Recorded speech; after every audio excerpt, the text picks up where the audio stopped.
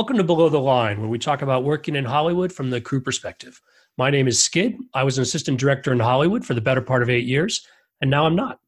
Today, we're talking about the television show 24, which ran for 9 seasons between 2001 and 2014, airing a total of 204 episodes plus a television film, with Kiefer Sutherland in the lead role as counter-terrorist agent Jack Bauer. At Rotten Tomatoes, the show's average tomato meter is 87%. And the critical consensus reads, in part, the series took a great concept and executed it superbly, juggling top storylines with forceful performances and a stylish, gritty look, unquote. Very positive reviews of this show, but as always here on Below the Line, we're not concerned about what the critics think. Myself, I only worked on 24 a couple of times as a day-playing assistant director, helping out with crowd control during large scenes, but I think my guests today have the show covered. First up, Nicole Burke. You started on 24 the first season as the key second AD and started firsting during the third season. Is that right? That's correct. Welcome to Below the Line. Nicole, in addition to 24, IMDb says you're known for Bubble Boy, Sports Night, and Ground Control. These are all pre-24 credits. What are you working on now? I'm working on a Fox show called 911 with Angela Bassett. Well, thanks for taking time out to join us today. Next, we're joined by Sterling Rush, who started as the on-set dresser first season of 24, shifted over at some point to props, and also worked through the end of the show. Sterling, nice to have you. Thanks for having me. Now, Sterling, are you surprised to know that IMDb doesn't list 24 as one of your known for credits? Not really, because I don't really go into IMDb that much. So I guess in some aspects you have to sort of prompt it and add stuff to it. I don't do that. So whoever does the crediting and how that kind of works, I'll leave it to them. I do know that on 24 there wasn't actually a credit for me, like in the whatever you call it, in the end credits. So maybe that's how they gauge it. I have no idea how that system works, but I really don't check it or update it. Yeah, I don't think anyone really knows how that system works. And I've said several times, one day we'll do a podcast about it. But what it did give you credit for was Vanilla Sky, Bloodfather, The Patriot, and Lethal Weapon, the TV series. Yes, sir. That's airing its third season. I think. Is that where you're still working? Yes, sir. I'll be on that for the next 2 days. And then I am blissfully retired for a month. Enjoy your time off, Sterling. Yes. Finally, we're joined today by Anthony Vietro, who was with the Grips for all 8 seasons of the original run, except the pilot. Now, Anthony, I know there was a little nuance about you moving around within the Grip department. Could you clarify that? Yeah, I started actually as the rigging key and did that for 5 seasons, and then eventually moved over to production and ran the department for the remainder of the show. So, Anthony, besides 24, IMDb says you're known for Detroit 187 and a couple of films you directed, The Perfect Leave and Collusions. Tell us a little about the directing career. Yeah, the directing career. Actually, Collusions should be released in the next couple months. Small independent projects that really wouldn't get made if it weren't for a group of people who work in the business coming together to make them. They don't really have the budgets to otherwise, but when you get a bunch of sweat equity and a bunch of people who you've known, you're able to put these projects together. And the other nice thing is living in Hollywood and you're making independent films, you can cast people who are real actors who like your kids go to school with and various things like that. So you can pull off some stuff that you wouldn't otherwise be able to do. So Collusions is actually something I'm more excited about, and hoping that, there's so much content being made, and I'm sure the other 2 guests would agree that some of the people who get hired to direct television maybe shouldn't. More often than not. I'll name no names. Anthony, so why not? Hey, man, join the club, right? Everyone thinks it's easy to direct. I'm dealing with it right now in my show. Anthony, I didn't realize, though, when you agreed to do Below the Line that you were going to be on a press tour, but we'll keep an eye out for Collusions. Hey, man, give me the opportunity. Look, we're all shamelessly self-promoters, right? That's how you make a career in Hollywood. It doesn't matter if you're above, below, on Shake the that side. butt, dude. Shake it. Get it out there. That's how it goes. All right, well, let's turn the conversation to 24. For any of our audience who's not familiar, 24 had a pretty unique concept. Each season ran for 24 episodes, with each episode representing 1 hour in a single day. There were multiple plot lines running through the season, but they would all be tracked in real time, finally converging, usually, I want to say, in a cataclysmic manner. Now, the show ran for 8 seasons between 2001 and 2010. There's a TV movie that aired between season 6 and 7. The show came back in 2014 for a 9th season that only ran 12 episodes. I think they had like a 12-hour gap in the middle. And they also birthed a spin-off series in 2017 called 24 Legacy that did not feature Jack Bauer and also ran only for 12 episodes. Now, did any of you work on the later incarnations of the show? No. Nope. Nope. One was in Europe, and the other one was in Atlanta, Georgia. Atlanta, yeah. Yeah. We got offered to do the pilot, but then we found out it was going to Atlanta. I politely declined. Yeah, I got called to do the series, and it was not worth. 24 without Jack Bauer is not 24. Well, and we'll Agreed. talk some, you guys, let's come back to that. Let's talk some more about the legacy of the show. But for now, though, we'll be focusing on the initial run. Let's start by talking about the challenges that were unique to this kind of show. Now, I'll say up front, all television shows have to worry about continuity from episode to episode or, from scene to scene. But it seems like a show like this, my thoughts are that would be at another level of difficulty. Yes. Yeah. In a sense, for sure. Okay, who wants to go first on that? Anthony, you go. Well, I mean, I think one of the things that right off the bat was different about 24, and even though, it was far from a sure thing when we started, I think we were all wondering if we were going to have jobs after the new year of the first season. But right off the bat, the show, and actually this is really more Nicole's area, but the fact that we cross-boarded episodes, which was 2 episodes at once, and year in and year out, as we came back, we went to fewer and fewer and fewer directors, which also helped the show, which made it much easier. So there's a couple of different aspects in it. One is the idea of directors and sort of vision for the show, needing to stay consistent. Nicole, did you want to say something more? I think in the very beginning, first season was definitely very difficult because we didn't know what it was. And the cross-boarding, normally in episodes, back then it was 7 days, and we would do 2 at a time. So we went to 15 days for 2. Originally, they wanted to take the show to Canada because it was a lot cheaper then, and that's how we ended up with 15 days and not 16 or 17. Kiefer decided that he wanted to do it in Los Angeles, and since he had never done television before, they were willing to take the risk. I think the coincidences of the first season through season 5 of 24 were pretty bizarre because the first episode was about a plane blowing up and counterterrorism, and then we hit 9/11, which no one had ever seen and ever thought we would see in the real world. And I remember being on set and people are crying and freaking out because people had friends in New York, and I think at that point I think we ended up finally shutting down, but for the day It took a half day. It was a half day. I thought right then and there we were going to be out of a job. I thought canceled as well. Yeah. And you started making phone calls. Right. And so what happened after 9/11, when we actually aired, they had taken out the actual shot of the plane blowing up. Mandy blowing the door up. Right. Correct. And we went from and back then, $2.1 million in 2001 was a considerable amount of money. They dropped the budget to 1.8, and we kind of sort of all felt like, what is this show? I mean, I don't feel like the show ever took off until we got into probably season 4. But we did such cool stuff that no other show was doing. It was and the studio was behind it. It was made it okay, we can do this. But I don't think for at least the first year we knew that we had any kind of success. Well, we all had growing pains, I believe, in the beginning because we're learning a new show, a new format. Stephen Hopkins came up with this concept of these boxes and all this kind of stuff, and we're like, keep everything dirty, make everything voyeuristic, and continuity. I was in charge of continuity as far as the set stuff as the on-set dresser. That was a challenge because Guy Skinner would go, I'm going to take a creeper doll and run right through this whole set. So it'd move everything. You're like, damn, now I got to put it all back.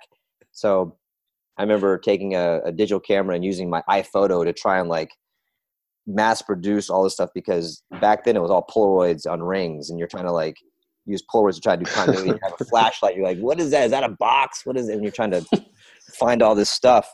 I think that was part of our learning process and the story, because it was 24 hours. And because the story was moving so fast, I feel like they blew their wad for the first 12 hours. And the second half, they're like, okay, now repeat. Give her amnesia again. Get her kidnapped again.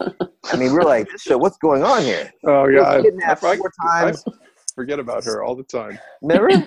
Yeah. I mean, Leslie Hope had amnesia for 5 hours just because they couldn't figure out what to do with her. Well, there's also, another thing that happened, I think, right from the beginning, was that it was clear that visually, the visual language of the show, I think, was something new. Groundbreaking. We'd all come off shows. TV could get very stagnant, masters over overs, and a lot of coverage, and really making a show more editorially than in the production. And it was clear from the beginning of our production that this was going to be different.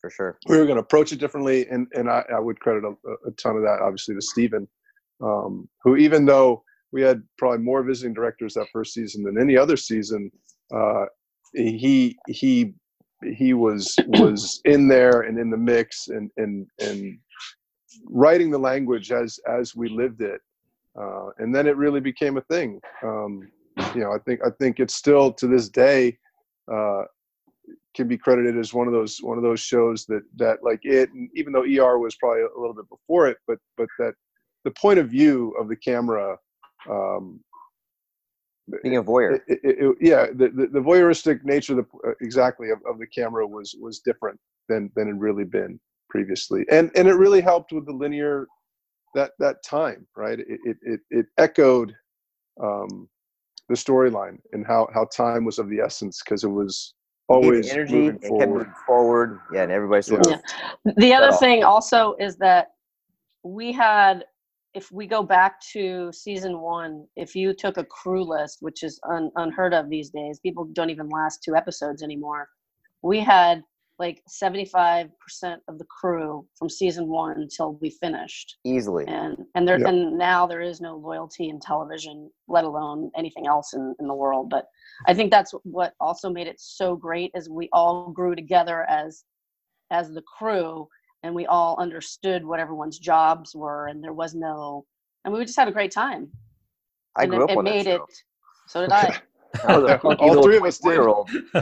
I mean, Well, I was 27 when we started that show. You guys, let's talk some more about that, because I know initially the first season was planned for only 13 episodes. At some point that changed, maybe once the ratings started coming in. You guys mentioned earlier 9/11, folks starting to think maybe they weren't going to stay. How does a team really form the kind of connections you guys do when, particularly in the beginning out the gate, a lot of your jobs seemed at risk? I think that back then TV, there was, right now there's like 400 television shows. So people are going from show to show. Back in 2000, work was in Canada, and most of the work was in Canada, and there wasn't and there wasn't anything here in LA. And I think people were willing to stay and see what happened, because there wasn't really that much. There wasn't that much other work, and there wasn't a risk to stay, because it was a risk to leave. Right. Yeah. So I think that was part of it. Also, I think the age group that most of us were like at least the crew, late 20s, mid 30s. Or now, I don't know about you guys, but I'm almost in my 50s, and I'm still one of the younger people. It's like the younger generation has dissolved, and they go from show to show, and there's no continuity or commitment with the younger generation. It's like they get bored, they move on. Yeah. Well, they're also not coming up in the business as they used to. There's a lot of older people on set. There's no young bucks coming in their 20s like I did. Right. Everybody wants to do either. Everybody wants to direct. Right. Jump back to the top. They don't want to. They don't want to do the work. Put the work in. Yeah. Learn a craft. The other thing. I learned everything on 24.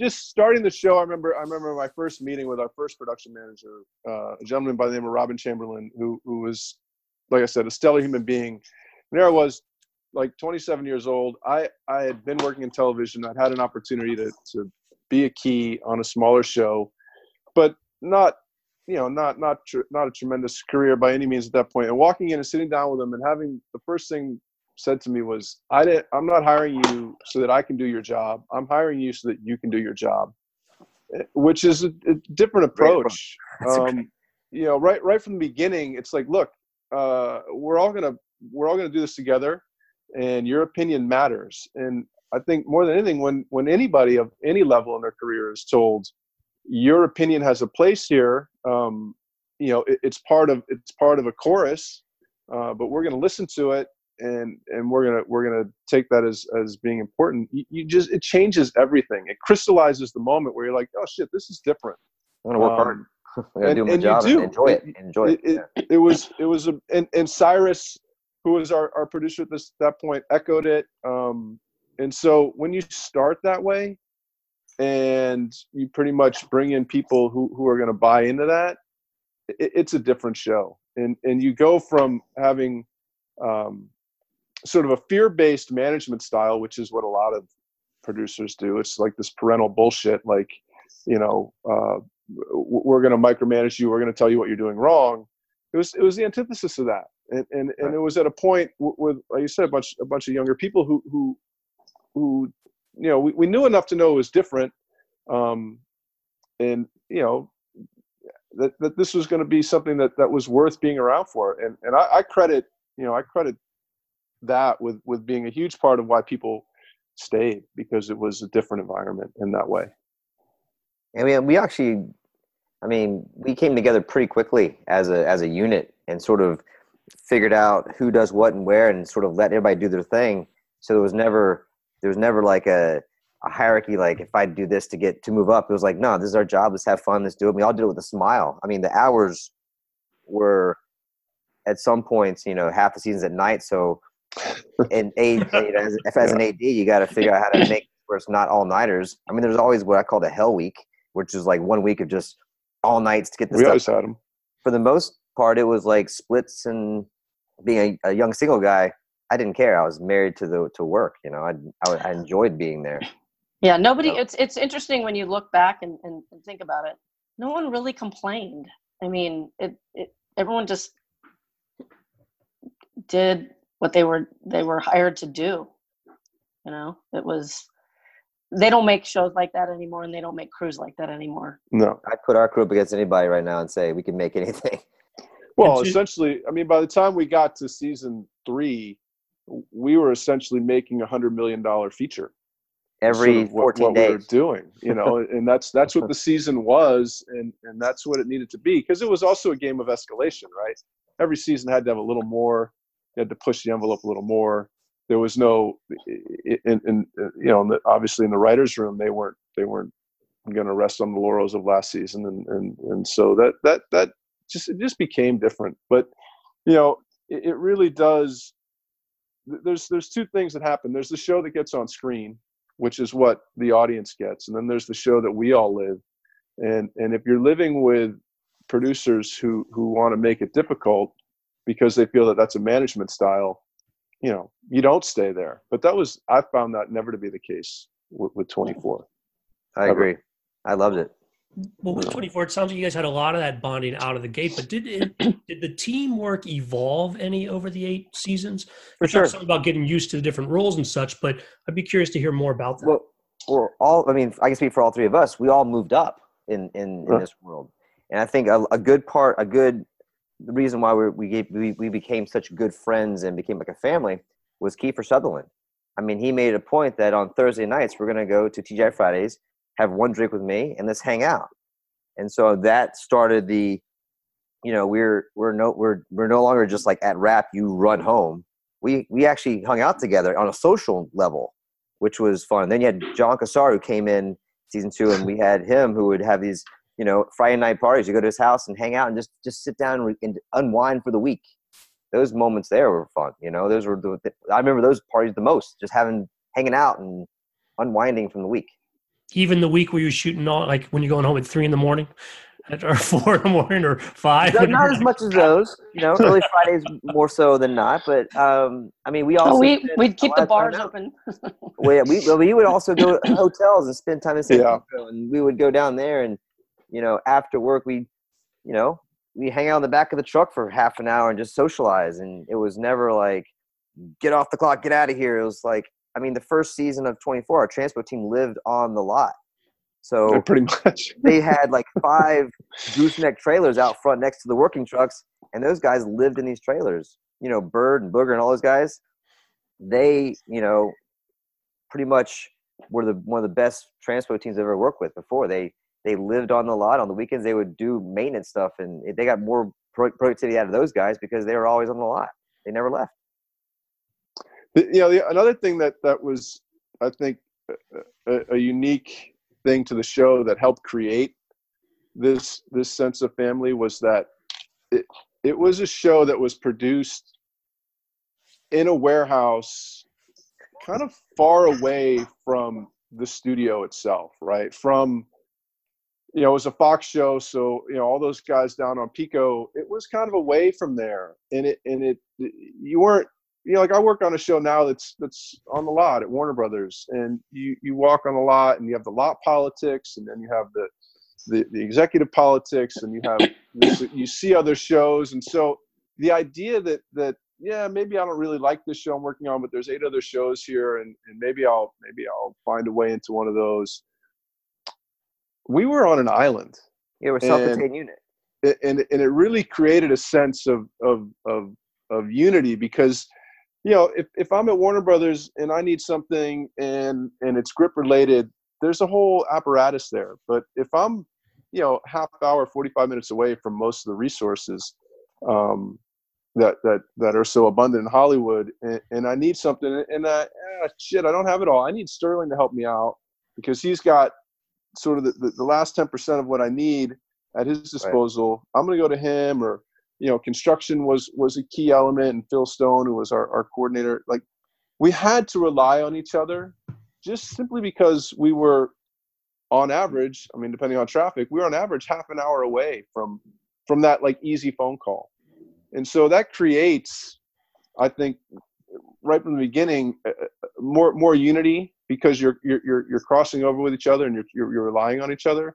And so it seems like a minor thing that we were out on this island, but I do think it gave us the environment where we had to do these things together in a different way than you find, like, if you're working on a studio lot. Well, Nicole, I want to ask Nicole specifically. Nicole, did this extend to a quieter crew? Like, did they help out the assistant directors in the same way, where they were quieter on set and, would give you the lockups you need? Because I think that's been a rare thing on set. And I'd like to see a team that really came together around that. Well, I think the thing is, when you work with Kiefer Sutherland, there is nobody talking. It was one of the best things that made my job so much easier.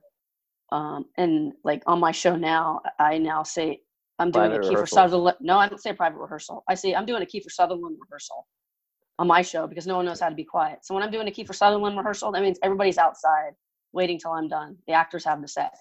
Kiefer is amazing because, he was the team leader. He brought 120% every day, which made all of us give 120%.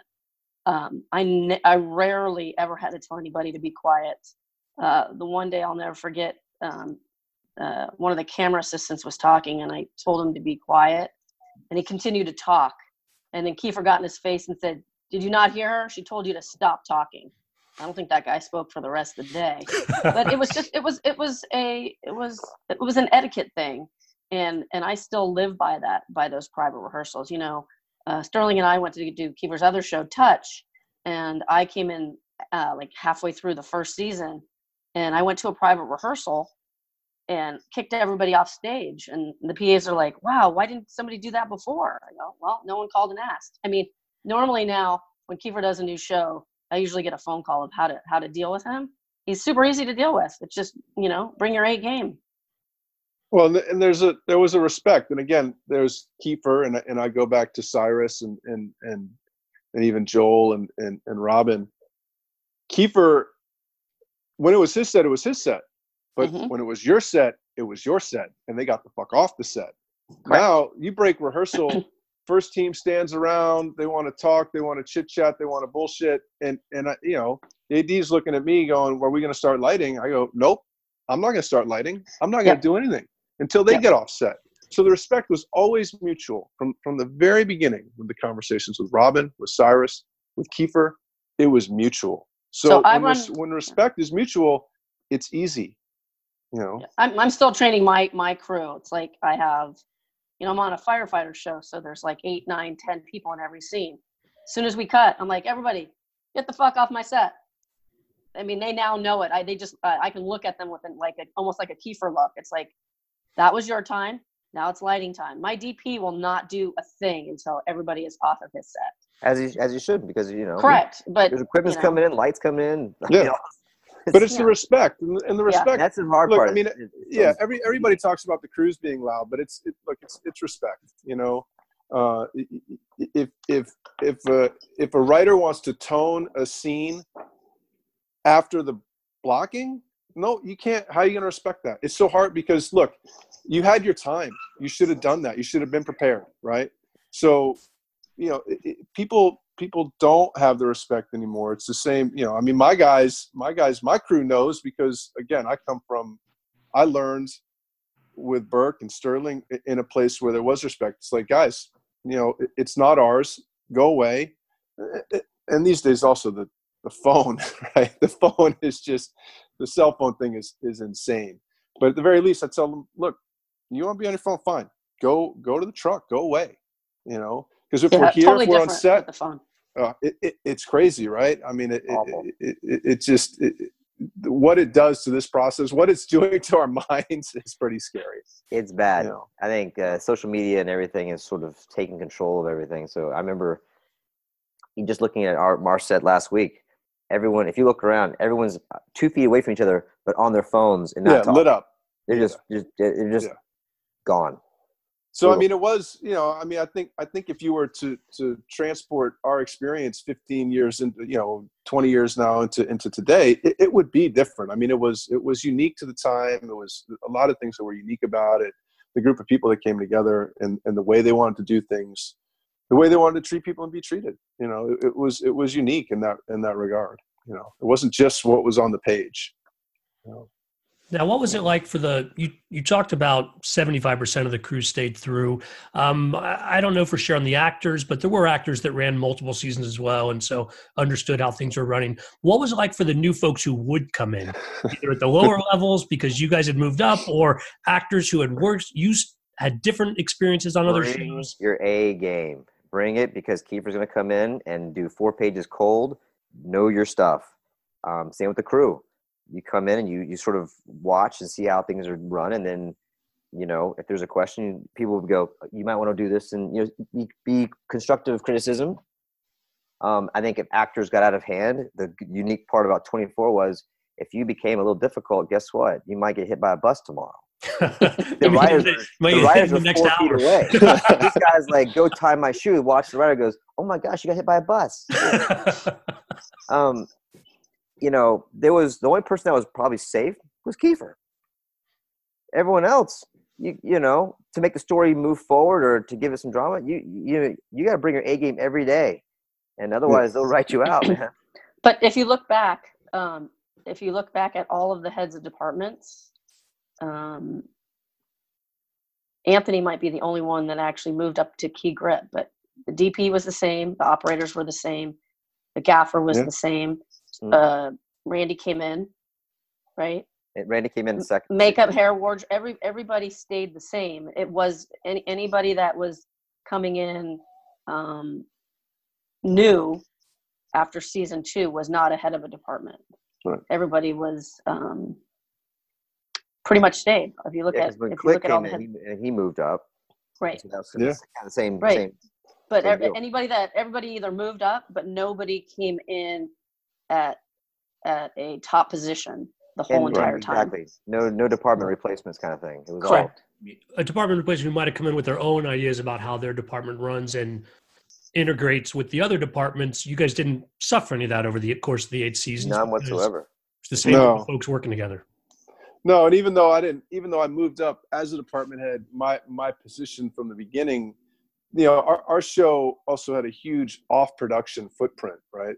Because we were dealing with the storyline and what it dictated in terms of day or night, and the pace with which we worked. We had to walk into sets that were within a half an hour of shooting. We weren't a show that could come in and do a 4-hour lighting setup, or when we were trying to we did a lot of night, day for night. So in the early years, my role running the grip department's part of that prep and strike. A lot of the show lived in that space, and again, this was a show that prep was a big part of the show, and how we were able to move in and out of spaces, and again, because of the cross boarding. So, it was a show that needed people to communicate and needed people to be proactive. And it happened because there was an amount of respect. And as Rodney Charters, who was our DP, who, is an enigmatic little figure that we all love to death. Crazy Kiwi. But he also, unlike a lot of DPs, he was not a micromanager. He wanted you to sort of bring your talents to bear, and gave you the space to do it. And then obviously Michael Click was a huge part of the entire process. Michael Click, what was his role? Sorry. Who's Michael Click was his role? He started as a first AD and ended up as a line producer, right? He went sort of through the whole thing. But was also someone, probably one of the smartest people I've ever worked with. Just knew how to bring people in and get the best out of them. He also, which I take with me all the time when I hear people bickering about minutia. We're here to put it on the screen, and the money is supposed to go on the screen. And Michael would always say that. So, I think I can talk for the three of us, is we've taken our whole experience on 24 to all of our shows. And I know for me, I've left quite a few shows because I was spoiled on 24 with just the A game, everybody brought their A game, and we were like the Super Bowl champs for 8 years. Yeah. And then you go to the other shows, and a lot of whining, a lot of this, a lot of that. Why do we have to do this? Well, you know what? You got in the wrong business. I look at you could probably look at the shows you're working on now. I look at scenes that we shot on 24 that were like pretty, really big, stunt heavy, action heavy scenes. We do them like 4 or 5 hours. We're taking full days now to do these things. We're like, I go on 24, this would have been shot already. Right. I see that the pace of the shows is gotten really slow, and there's a sort of a lot of this wandering around as opposed to like, let's get this thing done and go home. I want to have dinner tonight with my family. Right. I also think that's Kiefer. We haven't really worked with him. We did touch, but I don't count that as working with him, of what it would be like if we were to come together with him, because there was no messing around. There's I work with an ensemble cast that's fantastic right now, but when you work with an ensemble, there's not one voice. When Kiefer, like you said, anybody could be killed off if you weren't Kiefer Sutherland. And, it's not like that anymore. I don't know if there's all these other shows are ensemble cast. Well, speaking of the cast on 24, you guys have talked about Kiefer setting the tone on set. Were there any other actors that over the course of either one major season or several seasons also made an indelible impression, either on the crew or on the direction of the show? Well, yeah, Dennis Haysbert, loved him. Michael Keith, Mary Lynn. Yeah, Mary Lynn was probably what I would say probably second to Kiefer in terms of absolutely presence, right? She was there for a while. I guess Cuthbert, but I don't know. She was a kid too, so have the impact, but it really had a singularity. It's tough. There were even those conversations where we talk about the ratings, and it's like if Kiefer was in 68% of the scenes in the first half hour, that the number of viewers that stayed for the second half hour was higher, and if it dipped below 50%, they lost viewers in the second half hour. It was you know, it was so on Calculated. that character and what he brought to it, because he really did, you know, he represented, you know, you hate to say things like he was the perfect character or the perfect actor, but the vulnerabilities that the character had and the way he played it and the way he made his decisions and the way Kiefer gave life to those decisions, people watched it and went, I'm not that guy. Sometimes I wish I were that guy. That guy does shit that I wish I could do, right? I mean, it had all those elements. So, and it was one of those shows that didn't really become a soap opera. Every other show becomes a total soap opera, right? Who's kissing who's mad at who. It wasn't that. It was, what's the threat? It was pragmatic. I mean, and so it gave the audience something different, and he did, you know. I mean, for a guy who's not the biggest guy, was never, you know, he's not muscle bound or any of those things. Motherfucker was tough. He brought it, sure. Yeah. Yeah. Know. They don't make him. I mean, he made, I feel like he made the experience of 24 what it is. You know, it's weird to be almost 20 years later, and I always go, of all the shows I've done in the last 10 years, I still always go back to 24. And when I run into crew on my show, like I have a couple people on my show now that are crew, and we took a picture, and John Cassar was on the lot, came by, and unless you were on it, you have no idea what it was like. And people are like, how did you do that? It was when you say it was 1 in a million, it was 1 in a million to be able to be part of such a groundbreaking, amazing show. I mean, I learned everything I could have learned. I mean, everyone always goes, how do you do action so well? It was called 24. I didn't just, you do it. You do it by learning it. You just don't all of a sudden go, oh, I'm great at action. No, we did every action sequence you could possibly imagine for a TV show. And we learned it, you know. I mean, look, yeah. Anybody would be sort of dishonest if we said, look, from day one it was perfect. And growing pains. We had growing pains. I mean, yeah. I remember those first couple episodes, you know, were huge, and you know the hours were long, but what was true right from the beginning was, you were told, at least I was, and I think the experience was similar, was, look, you're here to do a job. You're not here to be told how to do the job.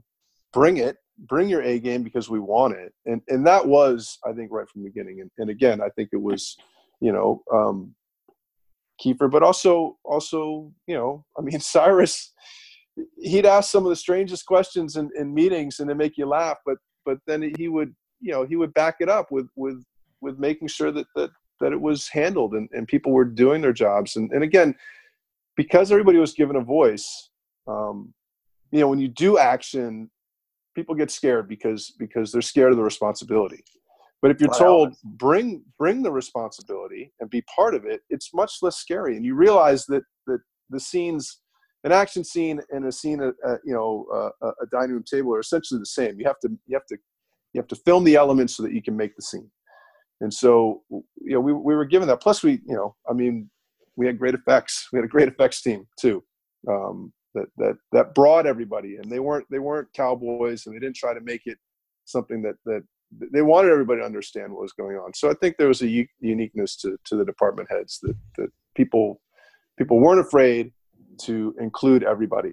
And that's a big difference. I think one department that changed, though, quite a bit, thinking back, what Nicole said was stunts. Think about it. Dono, yeah. Dono, Maddie. I mean, that kind of that kept changing.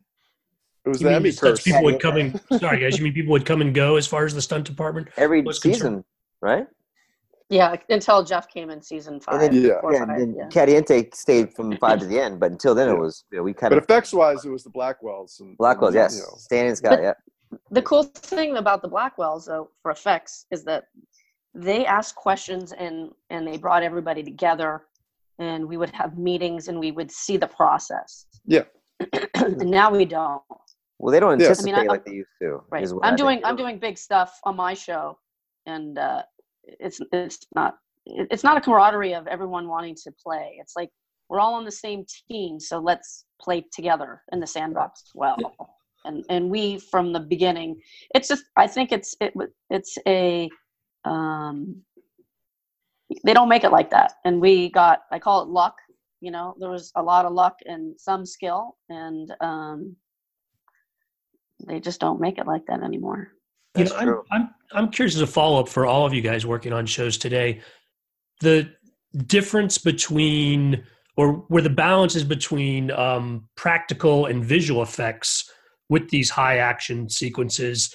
I know a lot more now, visual effects are coming in and doing stuff that before 10, particularly 20 years ago, we were doing in more practical terms. Are you guys seeing a transition of that? Is that part of it, or is it really just the crews? Like, there's two sides to this. If you look at the gunfire on 24, we had full loads, automatic machine gun fire with cars exploding with cannons and big flames and blowing things up, and which is a safety element that we all kind of all of us together took upon ourselves. Anthony, Nicole, myself, stunts, effects. We all sort of got together and said, how can we make this really big, really safe, and kick some ass? Nowadays, no one fires full loads anymore. It's either solid plug or quarter load.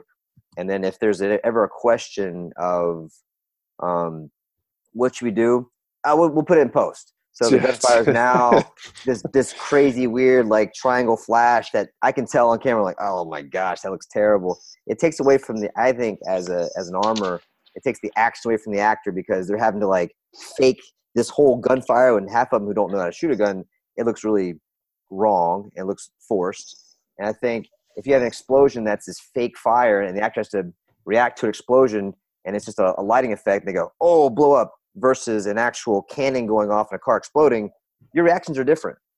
So this last week, we're up in Big Bear shooting, and the actress didn't want to be around a real gun. So we brought an airsoft gun. And I'm like, okay, this is like cops and robbers. And the prop guy goes, I bet you Kiefer never had an airsoft gun. And I said, Kiefer only shot full loads. Yeah. And it was just like, we actually did real squibs, which was pretty remarkable. But it feels like the safety aspect of what's going on. I mean, we did such great stuff on 24, and I felt like it was always safe. There was maybe one or two times when we did helicopter work where I was like, whoa, that was kind of close. But it never went. The pilot, you always trusted the pilots. I mean, the Burroughs or whoever it was, you just, there was a trust. Correct. And there's not like right now we're getting ready to do some plane work on my show, and I was like, we're going to use John Tempborough. Like, that's the bottom line, or I'm not going to show up. I trust this guy. I'm not going to go with some newbie. So I think we had a lot of trust in one another. We always had each other's back. And looking back, I think the only like real accident I saw in 24 was, Mr. Heron not paying attention and falling through a floor. Yeah, there wasn't an accident. It wasn't an on-camera accident. Yeah. Right. Like nobody got hurt. Yeah. Well, and the Cougar. Cougar is one of the items that people talk about even now on 24. What happened with this Cougar? So what happened was Alicia Cuthbert was going to meet a cougar in the scene. You've heard this, the saying, jump the shark. Well, we jumped the shark. All right. So our stunt coordinator at the time was Greg Barnett, and they went to go introduce the cougar to Alicia. Well, no one she had just finished eating Cheetos. So the cougar started licking her hand, and she got scared. So she moved her hand, and as she moved her hand, the cougar got scared and bit her. And she had never seen her own blood before. So she basically passed out. So nonetheless, that was a wrap on the day. It was just one of those things where you're just like, okay, why did we have to introduce the cougar to her? They weren't even in the same frame. While she having Doritos. Okay, so my thing now is I just worked with a tiger on my show, and they wanted to incorporate the actor, and I go, what for? You don't need to incorporate that kind of an animal with an actor. Just they don't need to edit meet. it together. They don't need to meet, exactly. Well, I'm curious, you also talked earlier about sort of learning on the show and developing, having all that time with the same team. What are some other scenes or memories where things were challenging? Maybe they didn't go exactly the way you expected, where you guys did learn a lesson, if you will, as far as the challenges on 24. I would say we started season 5, the opening of season 5, which to me was my favorite season and maybe my favorite episode. But I don't know if you guys remember, we were downtown, and they were trying to kill all the lead actors as part of the story. And the guy comes running. He's running, and all of a sudden he's out of frame. And John Cassar goes, "Where the hell did the actor go?" Well, he's on the ground. He had tore his Achilles as we were shooting, and he was the whole day's worth of work. So John, I'll never forget, John pointed at this new kid who nobody ever met. He was like the loader, camera loader. And he pointed at him and he says, "You over there, come here." Yeah, he goes, "Come here." And well, John Sharp, the first AC, goes, "You can't have my guy." And he goes, "If I want to continue shooting today, I'm going to have that guy." And so they sent him to hair, and he shaved his head. He got dressed, and he did all of the running for the actor for the rest of the day. And we shot him like neck down, and then the actor stood on one foot and did all of his dialogue. And, I remember that. Eric, that was the we called him Running Eric, and he got his SAG card. And when we aired the episode, because it was our first episode, we always aired the first episode for the crew. Like, everyone just applauded. We wouldn't have been able to get through the day, let alone the episode. I think for me it was Ontario Airport. You remember Ontario Airport with all the terrorists and bomb vests? Yes. And then President Bush flying Air Force One into that airport. Secret Service going, "Who's in charge of the guns?" I walk over. The guy's like, "If one of your guys walks outside this terminal, my guy's going to drop to a knee and shoot him." I was like, and he goes, "It was a brilliant stroke of scheduling. Let's go there that week." Yeah, I've got 15 background with bomb vests and AK-47s, and then Secret Service is like, "Your guy walks outside to get a cigarette, he's going to die." All right, guys, background. Very important. Very important. Do not leave the terminal. I don't care if you have to use the restroom, you deprop. And everybody's really good about that. But that was one of the moments where it was very stressful because I had a Secret Service liaison following me all around all day. And you're just waiting for some crazy background guy to go, "But my girlfriend called." And you walk outside and damn, he's dead. So that's a bullet.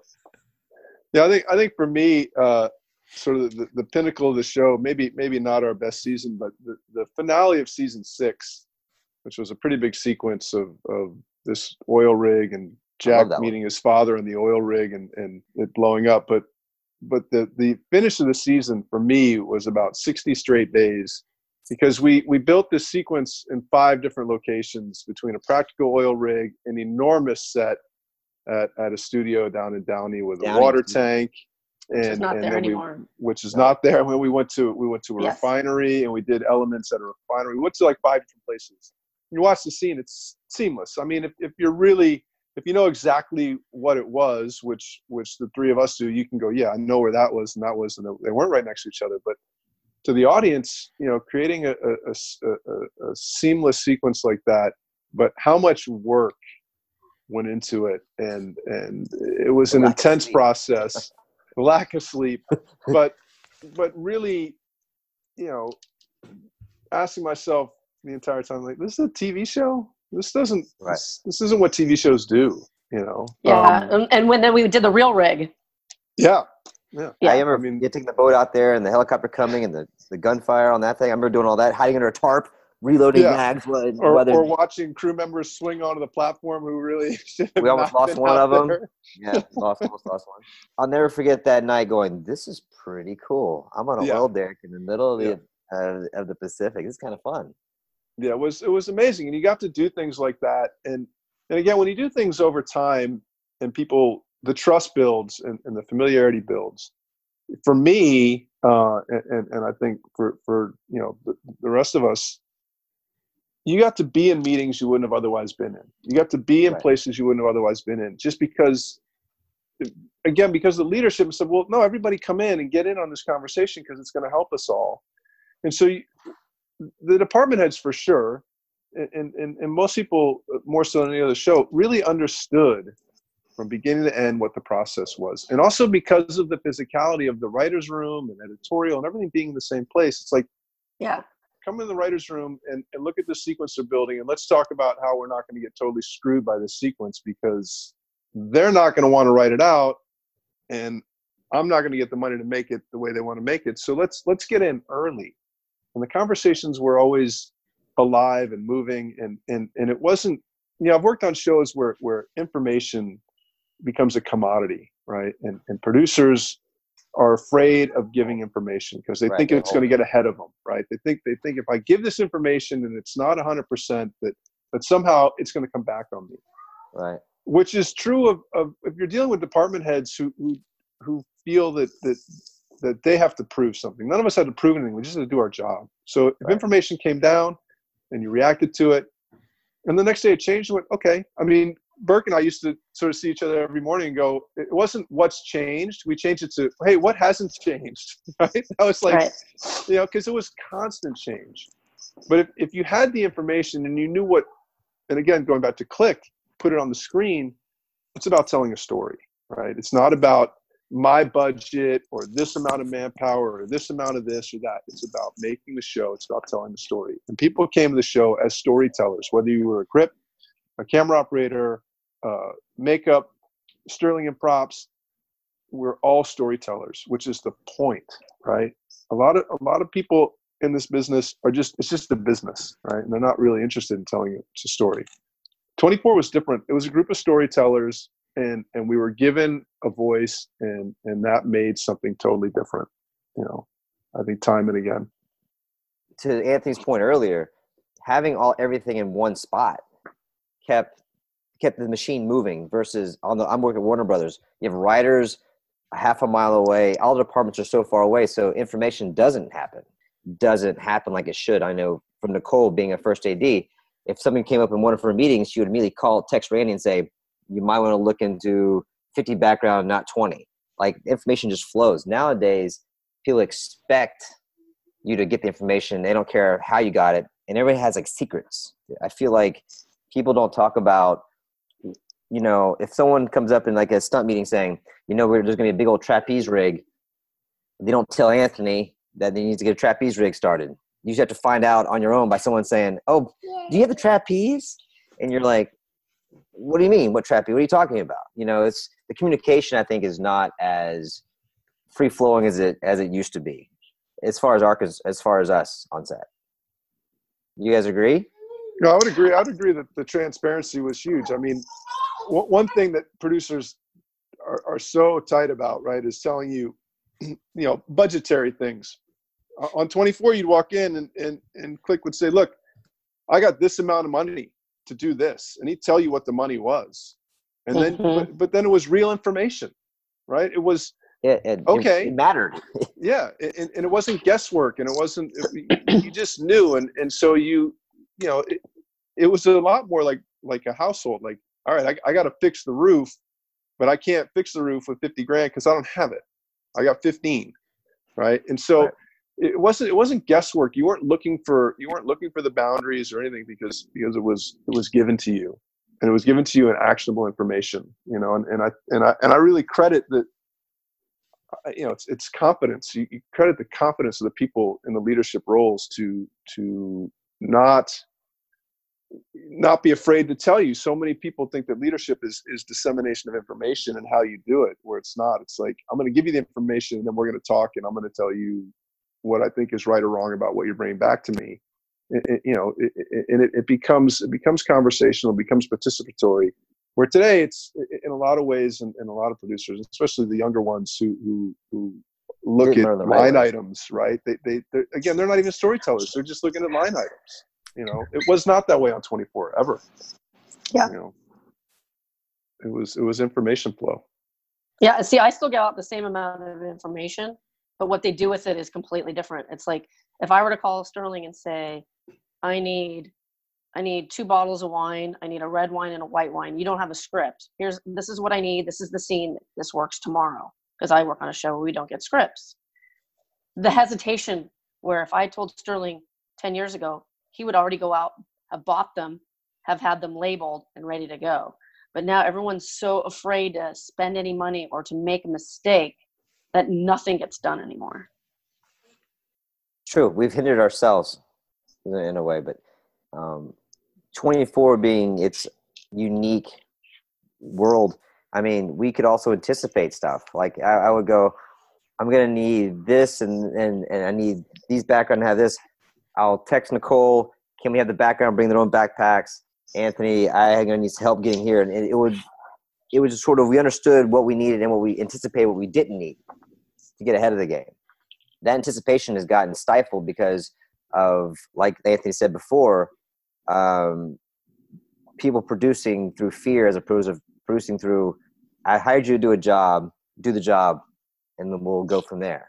You guys are depressing me a little bit. You don't know you can get out of the industry. Wait, what? That's the end game. Wait, That's wait, what? You worry about that one. I got 8 more years. Look, it's still I still pinch myself every day being on set, and I'm partially a carny, which is Nice a lot of what I do, but we're telling stories, right? I mean, think about what we do, and it's a good business to be in, and we certainly we've been afforded amazing opportunities, and so even I think the challenge is there's been, because film business is essentially like a cottage industry, right? It's not, we make a product, but it's not like we're not like the car industry, so it's a cottage industry. So I think we think of it as being more unique than it is, but it's the challenges, the same challenges that all things that society faces, the cell phone or the lack of personal responsibility. But at the end of the day, I'm making a television show, right? And yeah, I'm giving people through this group effort something so they don't have to deal with their lives because they want to enjoy it, which is cool. But what a great thing to be doing, telling stories, making shows. I think I play also with toys for a living. If you look at what I do, I play with toys. I love toys. I'm a gadget guy. and I'm a high paid babysitter. I think There you go. One of the great things though about 24, I mean, I'm on a show now that's getting critical acclaim, but there's nothing better than getting rewarded for all your hard work when people watch your show. And we were the first show to go straight to DVD for a TV series. 24 was also the last network show to win an Emmy for Best Show. And that was like 12 years ago. It's great when you can work on something that people actually watch and love. And for a brief moment, people thought Jack Bauer was real. I mean, they were teaching a course in Washington, D.C. about counterterrorism. And so the character has been referenced. Referenced on the floor of Congress. Yeah, I mean, exactly. there is something that's amazingly cool about that. And not everybody gets that opportunity in their career. I mean, people get to do cool shows and do things, but I think the pop culture that we're part of now is solidified. I mean, we're not doing video, but I have a Jack Bauer doll in my house. I got one. I have yeah. You guys, let's talk a moment. Let's not move on completely without sort of addressing the fact that there was, talking about sort of pop culture and political culture at the time, there was some controversy around portrayal of Muslims and the use of torture. People can look that up. There's a lot of discussion about it, a lot written on both sides. Did that ever affect things on set? Like, how did that come back to you guys in a way? What was the impression of that? I would say we were an equal opportunity. We killed everybody. It didn't matter. Every season, it was the Chinese, the Russians, it didn't matter. We were equal opportunity terrorist getters. At some point, at the storyline, you think, it would be different telling that same story today, being as how everything's so sensitive. We were at the forefront of this before the sensitivity got to where it is now, this boiling point, that you could say things and do things and kind of got away with it. The only thing we ever got in trouble for was killing a dog on set with the shotgun. That we had more people get on us about that than taking a dude's head off with a hacksaw. Because we remember, I think it was in season 2 where we shot somebody. It was actually a great exit wound on stage, and it was an effect, and they actually aired it. Nowadays, they don't. Everyone's so sensitive. You can't air anything. It's almost kind of taken the fun out of the job. It's like, come on. We're doing cool stuff, and they won't let us air it. It's like, then don't write it. It's changed definitely a bit. It's definitely changed as far as what you can say and do, and people don't want to hurt anybody's feelings. So I think that sort of changed, because back then we would make it, shoot it, and then see what they would come back to us and say, you might want to take 4 seconds off that scene, make it 3 seconds so it's not as violent. Nowadays, they don't even want to approach it. Even on set, they're like, well, let's just not do that because I know they're not going to air it anyway. Yeah. So I think the times have changed a bit as far as what the writers and directors envision, and then actually what we actually show. It's definitely, your show, Nicole, you can get away with a lot more because your show's about trauma and things. So you kind of want to see the trauma. Right. Ours is more about, 24 is more about, the counter-terrorists, the violence and that kind of stuff with explosions, and sort of we got away with it because no one was doing it at the time. Right. But, I think even, going sort of talking about the portrayal of certain ethnicities or religious backgrounds or whatever, I think there was also amongst us on the crew in the space, again, because of the proximity, which was big, you knew there was a trust in Joel and Bob that they weren't looking for cheap answers or thrills thematically or narratively, that they were using these devices, but not in a cheap way. I think we all had a very inherent trust that Keeper and his portrayal of his character was going to be true for him as an actor. And so you trust that. And so you're not sitting there on set going, wow, like that's just offensive and has no value. Right. It had value. Well, they asked and was treated. Yeah. And it was treated with respect. And we all knew we were making an action show, but in terms of that, I never felt that I had to compromise what I think, right, in the name of making what we were making. And I think that's important, is that, it's such a touchy space, and now sort of more than ever, but you have to sort of look at what's being done and how it's being done and why. And I really think that from a creative standpoint, there was an honesty. There was also, like, Keeper was Jack Bauer had huge fallibilities, right? I mean, he was not a perfect man. So I don't think it was ever about this guy's perfect and these people are not, right? You had to make choices as a viewer, and they made choices as creative choices as to, everybody's got some dark side. Everybody's got to make some choices, and even the character didn't always make the right choice. And so I think that allowed for there to be a respectability to the stories we were telling, And I think that what's happened now is that people, the space for discussion about it has been so reduced that you don't even really get to have those conversations. Well, so the prism now that you can look through now has gotten a lot smaller. It's minuscule. You sort of have to touch on the exact subject you want to touch on and get out quick before someone has a chance to come back. Right. Yeah, snap the ball before they review the play. Yeah. It's a good one. But no, and I really think that that's true, and I think that is also part of what happened because of the connection between the creative process and Joel and Bob being right there, all the way through producerially down to those of us who were showing up on the factory floor, as it were, every day and making it. Yeah. And I think we all, again, Keeper more than a few times say, that doesn't work for me as a character. I mean, he would do it. Rarely did that happen when cameras were set up, but people were participating and people were mindful of that. And I think that's, shouldn't be lost. I know a lot of people don't get that because it's unique to being in the moment, but there was a lot of respect for what we were doing narratively. Agreed. Favorite memories, having kind of revisited the show for a little bit here. It's been some years. Scenes, people, events, teams, whatever. What comes to mind, guys? I got to shoot on a nuclear submarine. I got to hug the reactor. I mean, there's moments on the show that 24's afforded. The doors, I would say, opened up for all of us. I mean, we shot in DC, New York, San Diego. I mean, it was a guy in his 20s. They put you on a nuclear sub for a week.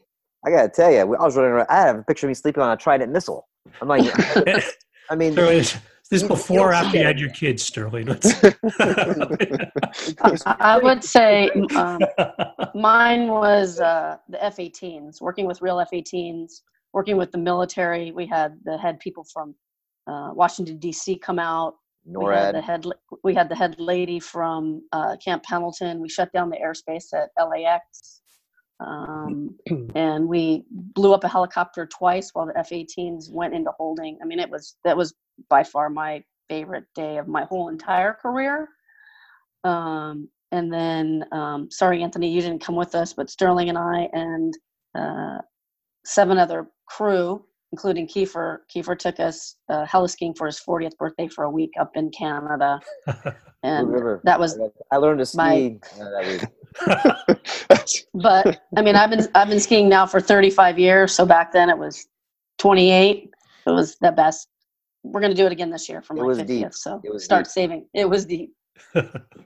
Yeah. I mean, the camaraderie, it's tough to pick out a single moment when you've had so many. I mean, I would say one of the things that was super unique to my experience, and Nicole kind of touched on it, was working with the military.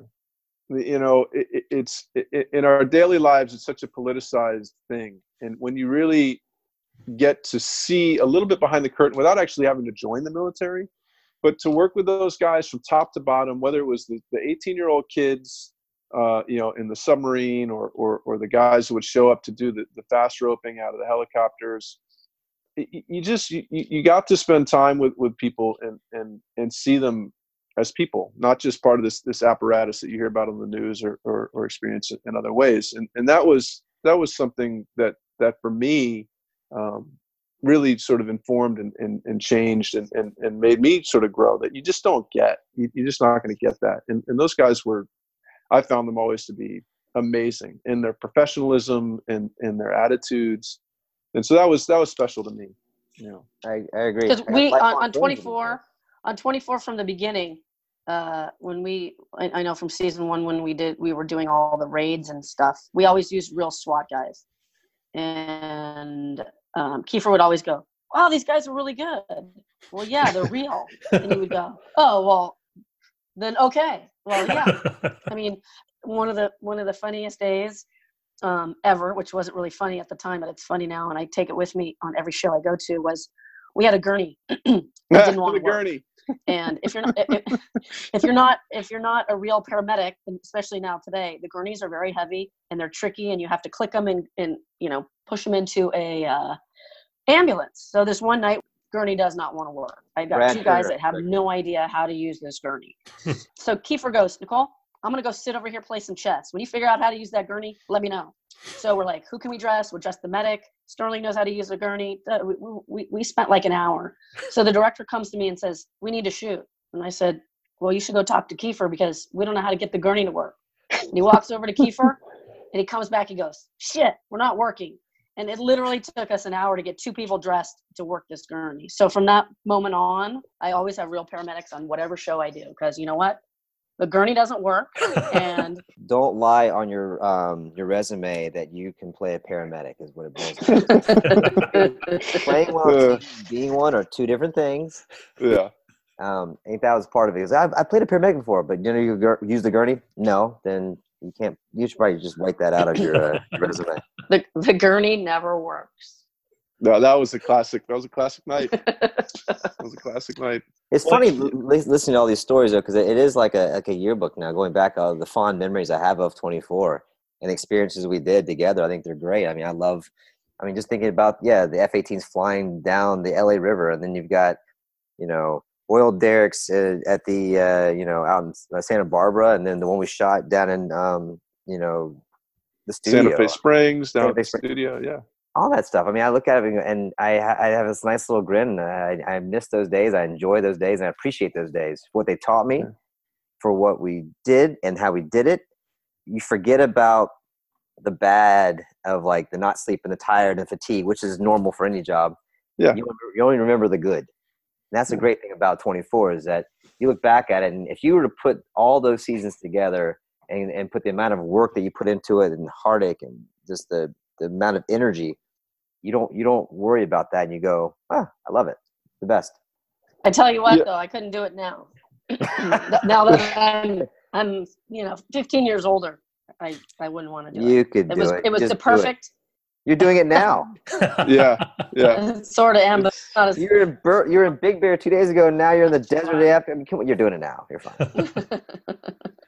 Well, when they talk, they're always talking about bringing 24 back. And I know none of you were involved in the sort of the spin-off seasons or the follow-on work that they did, either because of location or timing. But what would it take, you think, to bring a show like this back together? Kiefer and Shooting Town. Yeah, pretty much. Yeah, but why? I mean. Yeah. That's the question: is why? Why do it? It's like leave it as it was. It was like, can't we come up with anything new? No, it ran its course. It was one of the best shows. We're gonna do a remake of Die Hard. Leave it alone. Well, and on that note, we'll leave this podcast as it is. Why try to make it any better? We'll let it stand as it is. Guys, this has been a lot of fun talking about this show. Thank you. Thank you for the opportunity. It's always fun. Yeah. Time, guys. Take care. And and have fun on all your not as good shows. This